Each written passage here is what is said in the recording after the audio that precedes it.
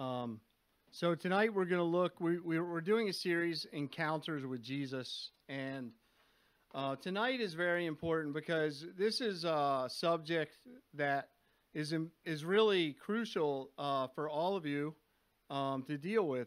The subject of doubt. We live in a society that's cynical, that's skeptical, that's filled with doubt.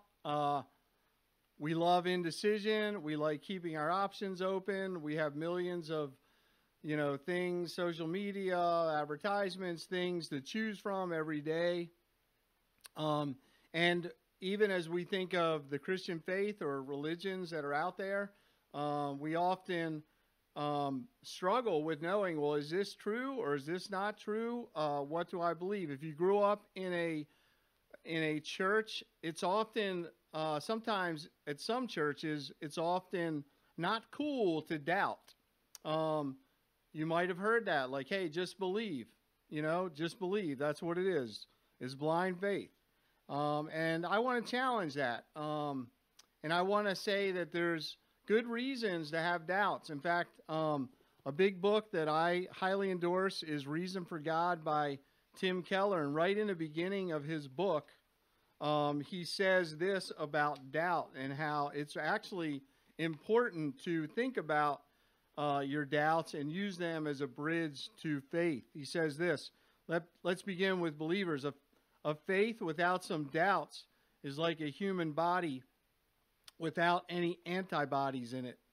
People who blithely go through life too busy or indifferent to ask hard questions about why they believe as they do will find themselves defenseless against either the experience of tragedy or the probing questions of a smart skeptic. A person's faith can collapse almost overnight if she has failed over the years to listen patiently to her own doubts, which should only be discarded after long reflection.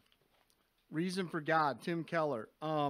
So the thing I love about this story tonight that we're going to read, Jesus and John the Baptist, is here you have basically a hero of the faith, John the Baptist, who Jesus actually says, among the prophets, there was no one greater. And he is suffering with doubt. And so that, I hope, should encourage you that if you are in the midst of doubting, or if you're skeptical, or you're going through a rough time, those doubts you shouldn't be afraid of. They should be things that are going to help you as you think through them. In fact, in the book of Jude, it says, show mercy on those who doubt. And so at RUF, we want to be a place where you can have the freedom to bring your questions and your issues and not be afraid to ask hard questions about your faith. Maybe you're not a believer, but you're considering the Christian faith. And so we are a place to ask questions. We're a place where we want everybody to come and to consider the gospel, consider the word of God, and really ask hard questions about life. We're not afraid of that.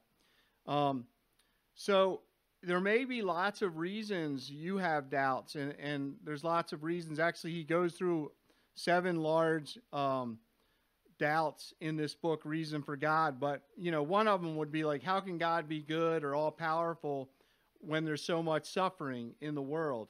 A lot of our doubts can be theological issues. Another one, how can Christianity claim to be the only true religion in the world when there's so many different religions? That's arrogant. How can it say that? Then you have, a lot of times doubt comes in through personal suffering, pain, injuries, health issues. Maybe it's relational breakups of your family. Maybe you've had a really rough church experience, and that's tarnished you and hurt you. And because of that, you don't really want to have anything to do with God.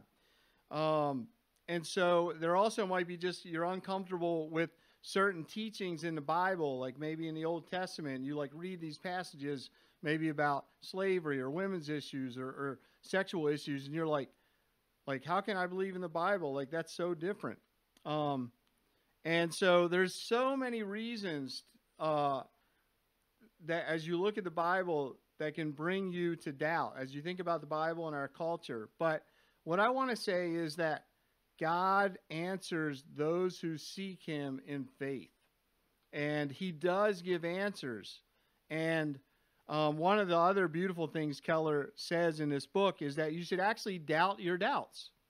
And what he means by that is every doubt has an antithesis that you're bringing to the table. And so you should doubt your skepticism is basically what he's saying. You should hold your skepticism or what you believe on the other side up into the light as well, as high as you do what the Christian faith is teaching. And so think about that as we go on. But I'm going to read the passage tonight, and it's from Luke chapter 7, and then we'll see how Jesus answers a doubter.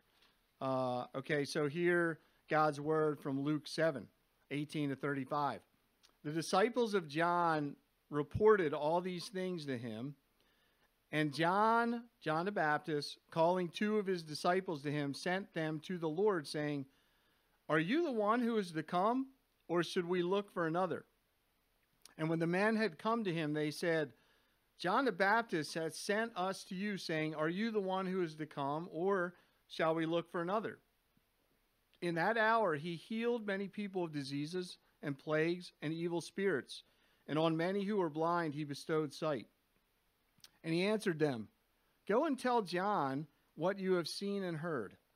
The blind receive their sight, the lame walk, lepers are cleansed, and the deaf hear. The dead are raised up. The poor have good news preached to them, and blessed is the one who is not offended by me.' When John's messengers had gone, Jesus began to speak to the crowds concerning John the Baptist. 'What did you go out into the wilderness to see? A reed shaken by the wind? What then did you go out to see? A man dressed in soft clothing? Behold, those who are dressed in splendid clothing and live in luxury are in king's courts. What then did you go out to see? A prophet. Yes, I tell you, and more than a prophet. This is he of whom it is written,'" this is from Isaiah, "'Behold, I send my messenger before your face, who will prepare your way before you. I tell you, among those born of women, none is greater than John. Yet the one who is least in the kingdom of God is greater than he.' When all the people heard this, and the tax collectors too, they declared God just, having been baptized with the baptism of John. But the Pharisees and the lawyers rejected the purpose of God for themselves, not having been baptized by him.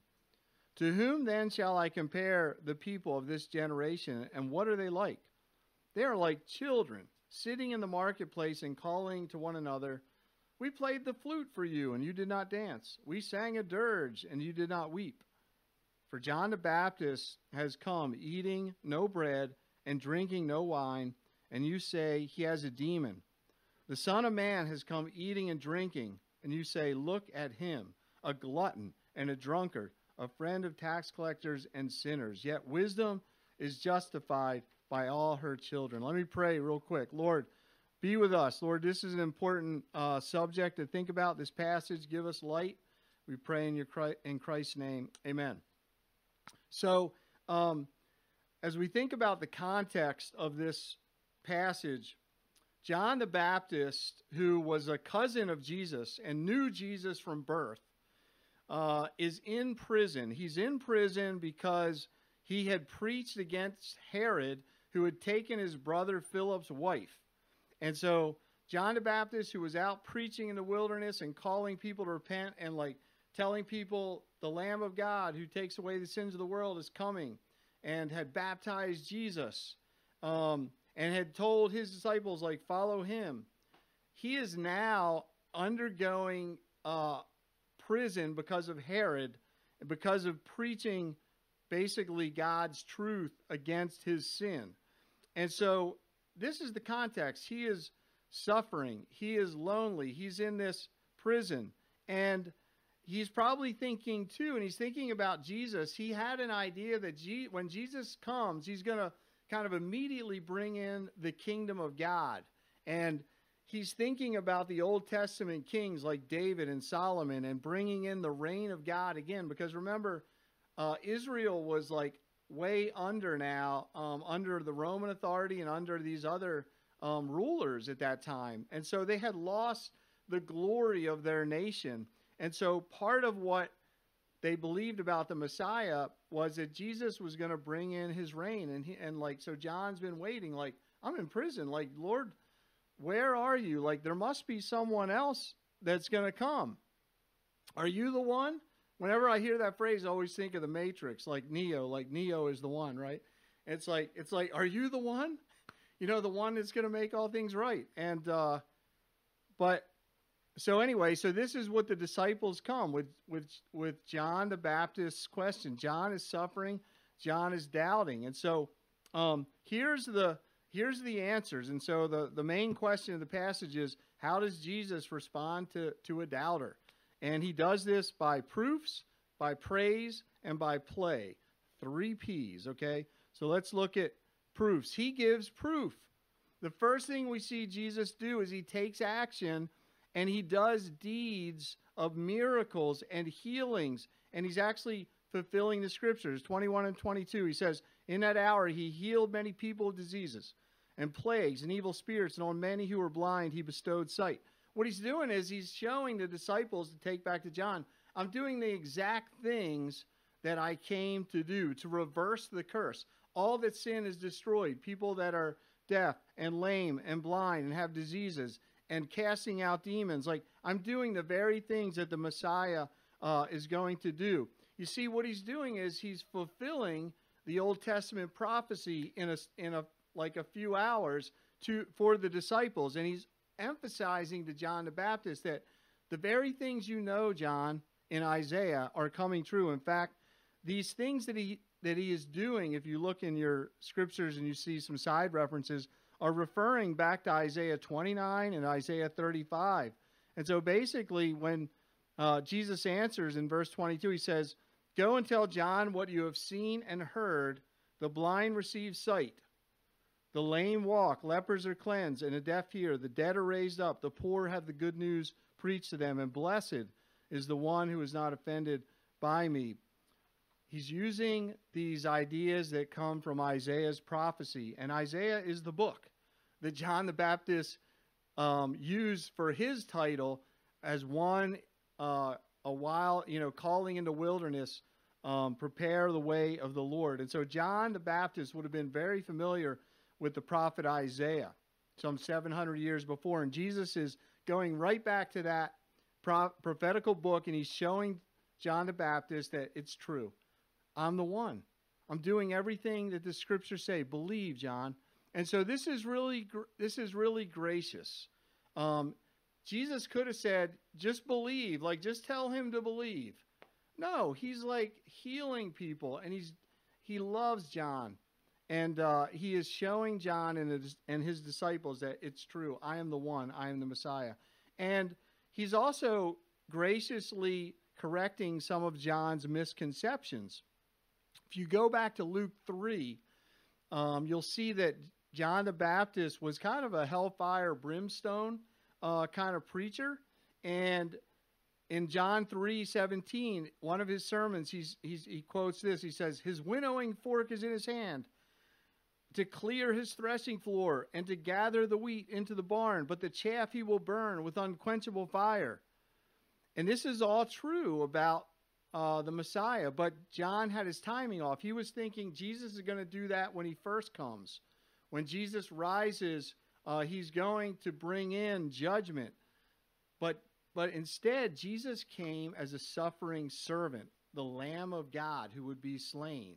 He's coming to preach, to pray, to heal, to ultimately die on the cross to redeem sinners. At the end of time, when Jesus comes again, he will come to judge the nations.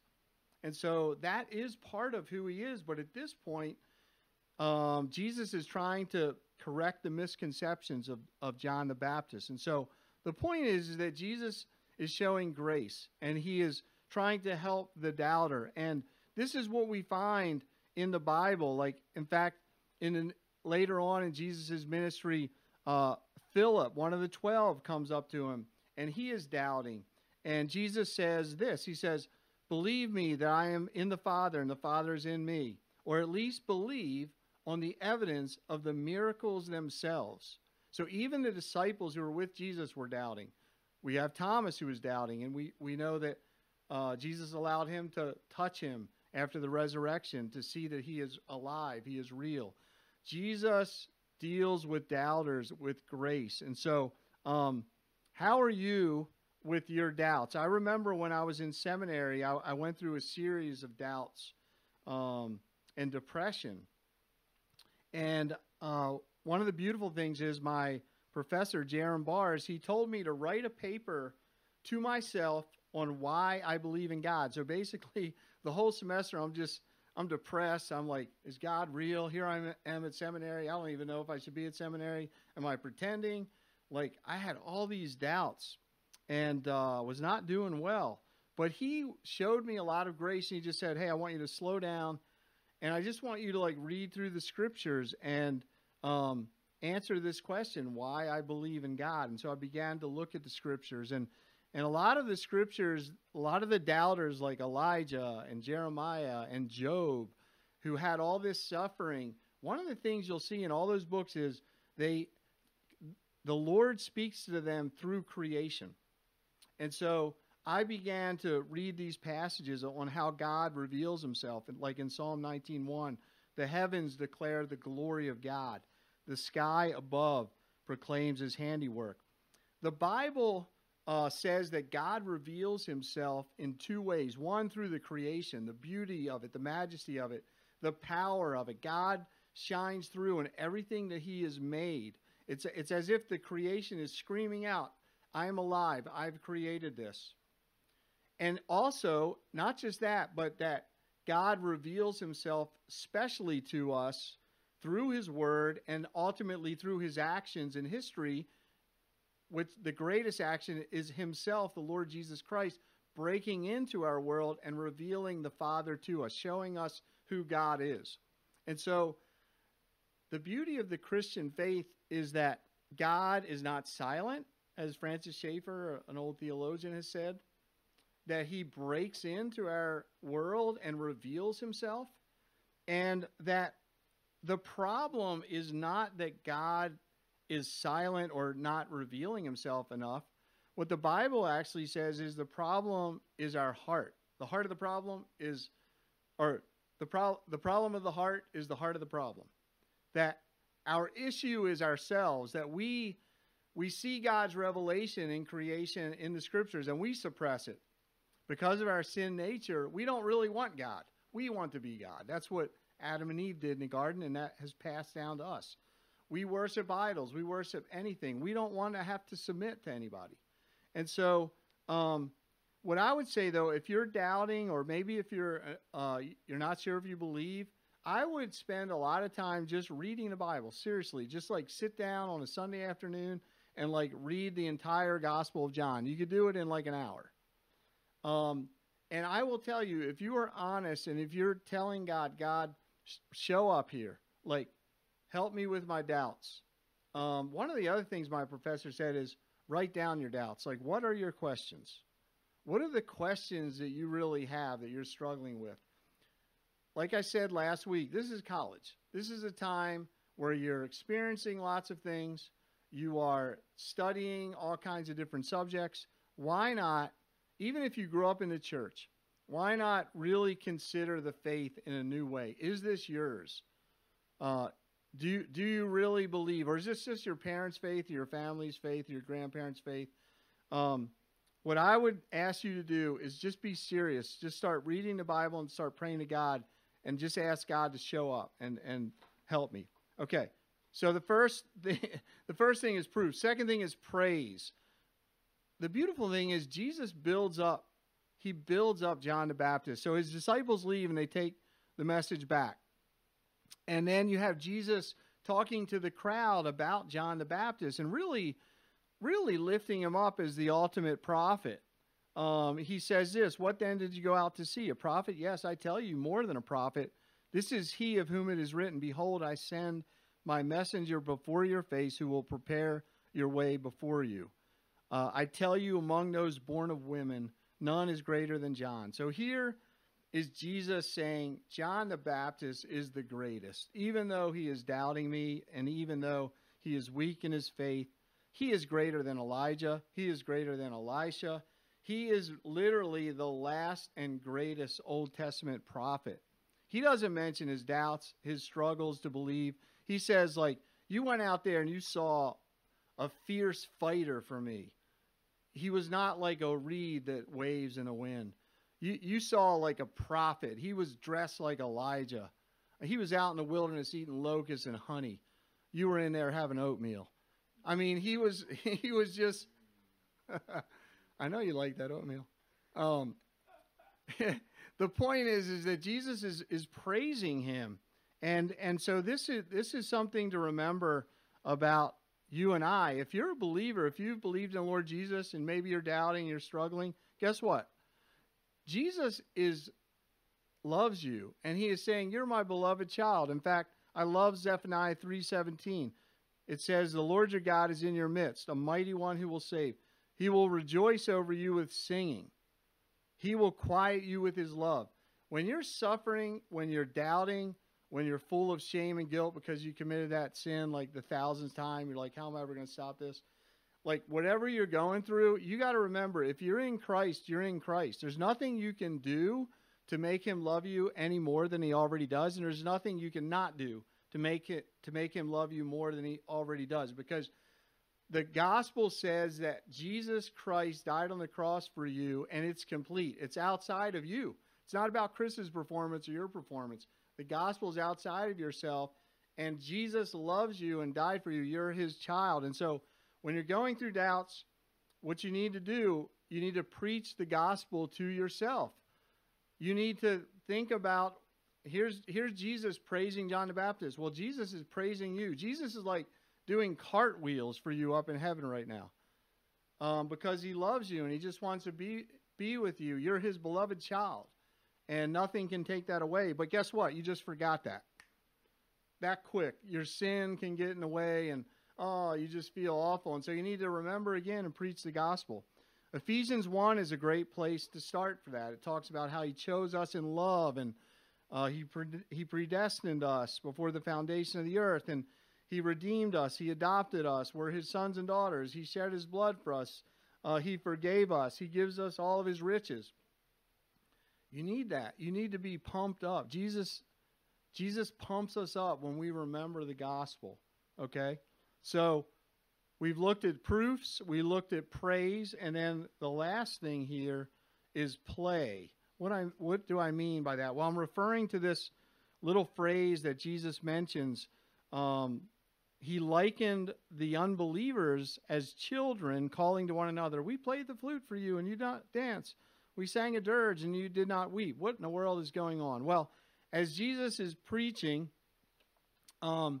he says, the one who is least in the kingdom of God is greater than John. And when he said that, the tax collectors and the sinners, they all rejoiced. Like, yeah, we've been baptized by John. We're in. We're like loved. We're good. God is just. Woohoo! But the Pharisees and the teachers of the law were like, they were not happy. They rejected the purposes of God. And they rejected the purpose of God in John the Baptist. And they also rejected the purpose of God in Jesus. They had seen all these people go out to John the Baptist, and John the Baptist was just straight preaching from the Old Testament, and they refused to believe. They refused to acknowledge they were sinners. And then Jesus comes along, and he's fulfilling all of the miracles and doing all the things the Messiah is going to do, and they still refuse to believe him. And he's like saying, you unbelievers, you're like children. You're like fickle children. And we played the flute, you didn't dance. You know, we sang a dirge, and you didn't weep. And so, how do I relate this to doubt? Okay. The issue with doubt is that and unbelief is that Jesus will divide people. The gospel will ultimately divide people. And what does it take to resolve unbelief and doubt? It ultimately takes humility and accepting what God has revealed. That's what the tax collectors and sinners did. When John preached about sin, they saw in their hearts that they were sinners. Their experience matched with the truth of God's word. And they were like, let's put that together. But the Pharisees kept suppressing the truth. And so part of what it means to get out of unbelief, get out of doubt, is like you have to allow God's word back into your heart and humbly receive it as it is the word of God. And you have to challenge your skepticism and your unbelief as also standing in faith. You're standing in whatever you're not believing or whatever other philosophy you have. And so doubts desire a resolve. And what I mean by play is you have to decide. You have to get out there and play. The game is now. The game to decide about Jesus is now. And so maybe it's going to take you time. If you're new to the faith, you need some time to like evaluate. And you have that. This is college. Like read, be serious about it. And write down what your questions are. Let's talk about that. Val can talk about it. Josh, let's like be honest with where you are. But to kind of continue to put things off is not playing according to the rules. And so to resolve doubt takes a choice for you to engage your will, to humbly come to the word, to ask God to pray. And not to stay on the sideline like the Pharisees did, but get in the game and figure this out. Get in the game and be honest. Get in the game and ask God to help you. You'll never have all the data. We're finite people, okay? But the scriptures are giving us enough information to believe. We're finite. Only God is infinite and eternal. You know, you can only put so much in this little pea head right here. And so we're finite. We're not going to know everything at every time at all places. But the Bible is saying you have enough. You have enough information in here. So get in the Word, decide, and see what God will do in your life. And with that, I will just quote, learn to doubt your doubts. Learn to doubt your doubts. Please pick this book up if you haven't. I'll get you a copy if you want one. And let me pray. Lord, thank you for tonight. Thank you. I know this was a little longer. But Lord, this is some serious stuff, dealing with unbelief and doubts that we all have, Lord. So help us to wrestle through questions and to be honest with our hearts, not to continually put things off, but to deal with you. Pray that your Spirit would help us, that you would give faith and belief and encouragement to everyone. If they're struggling, wherever they are tonight, that God, you would really encourage them and bless them. And we pray all of this in Christ's name. Amen.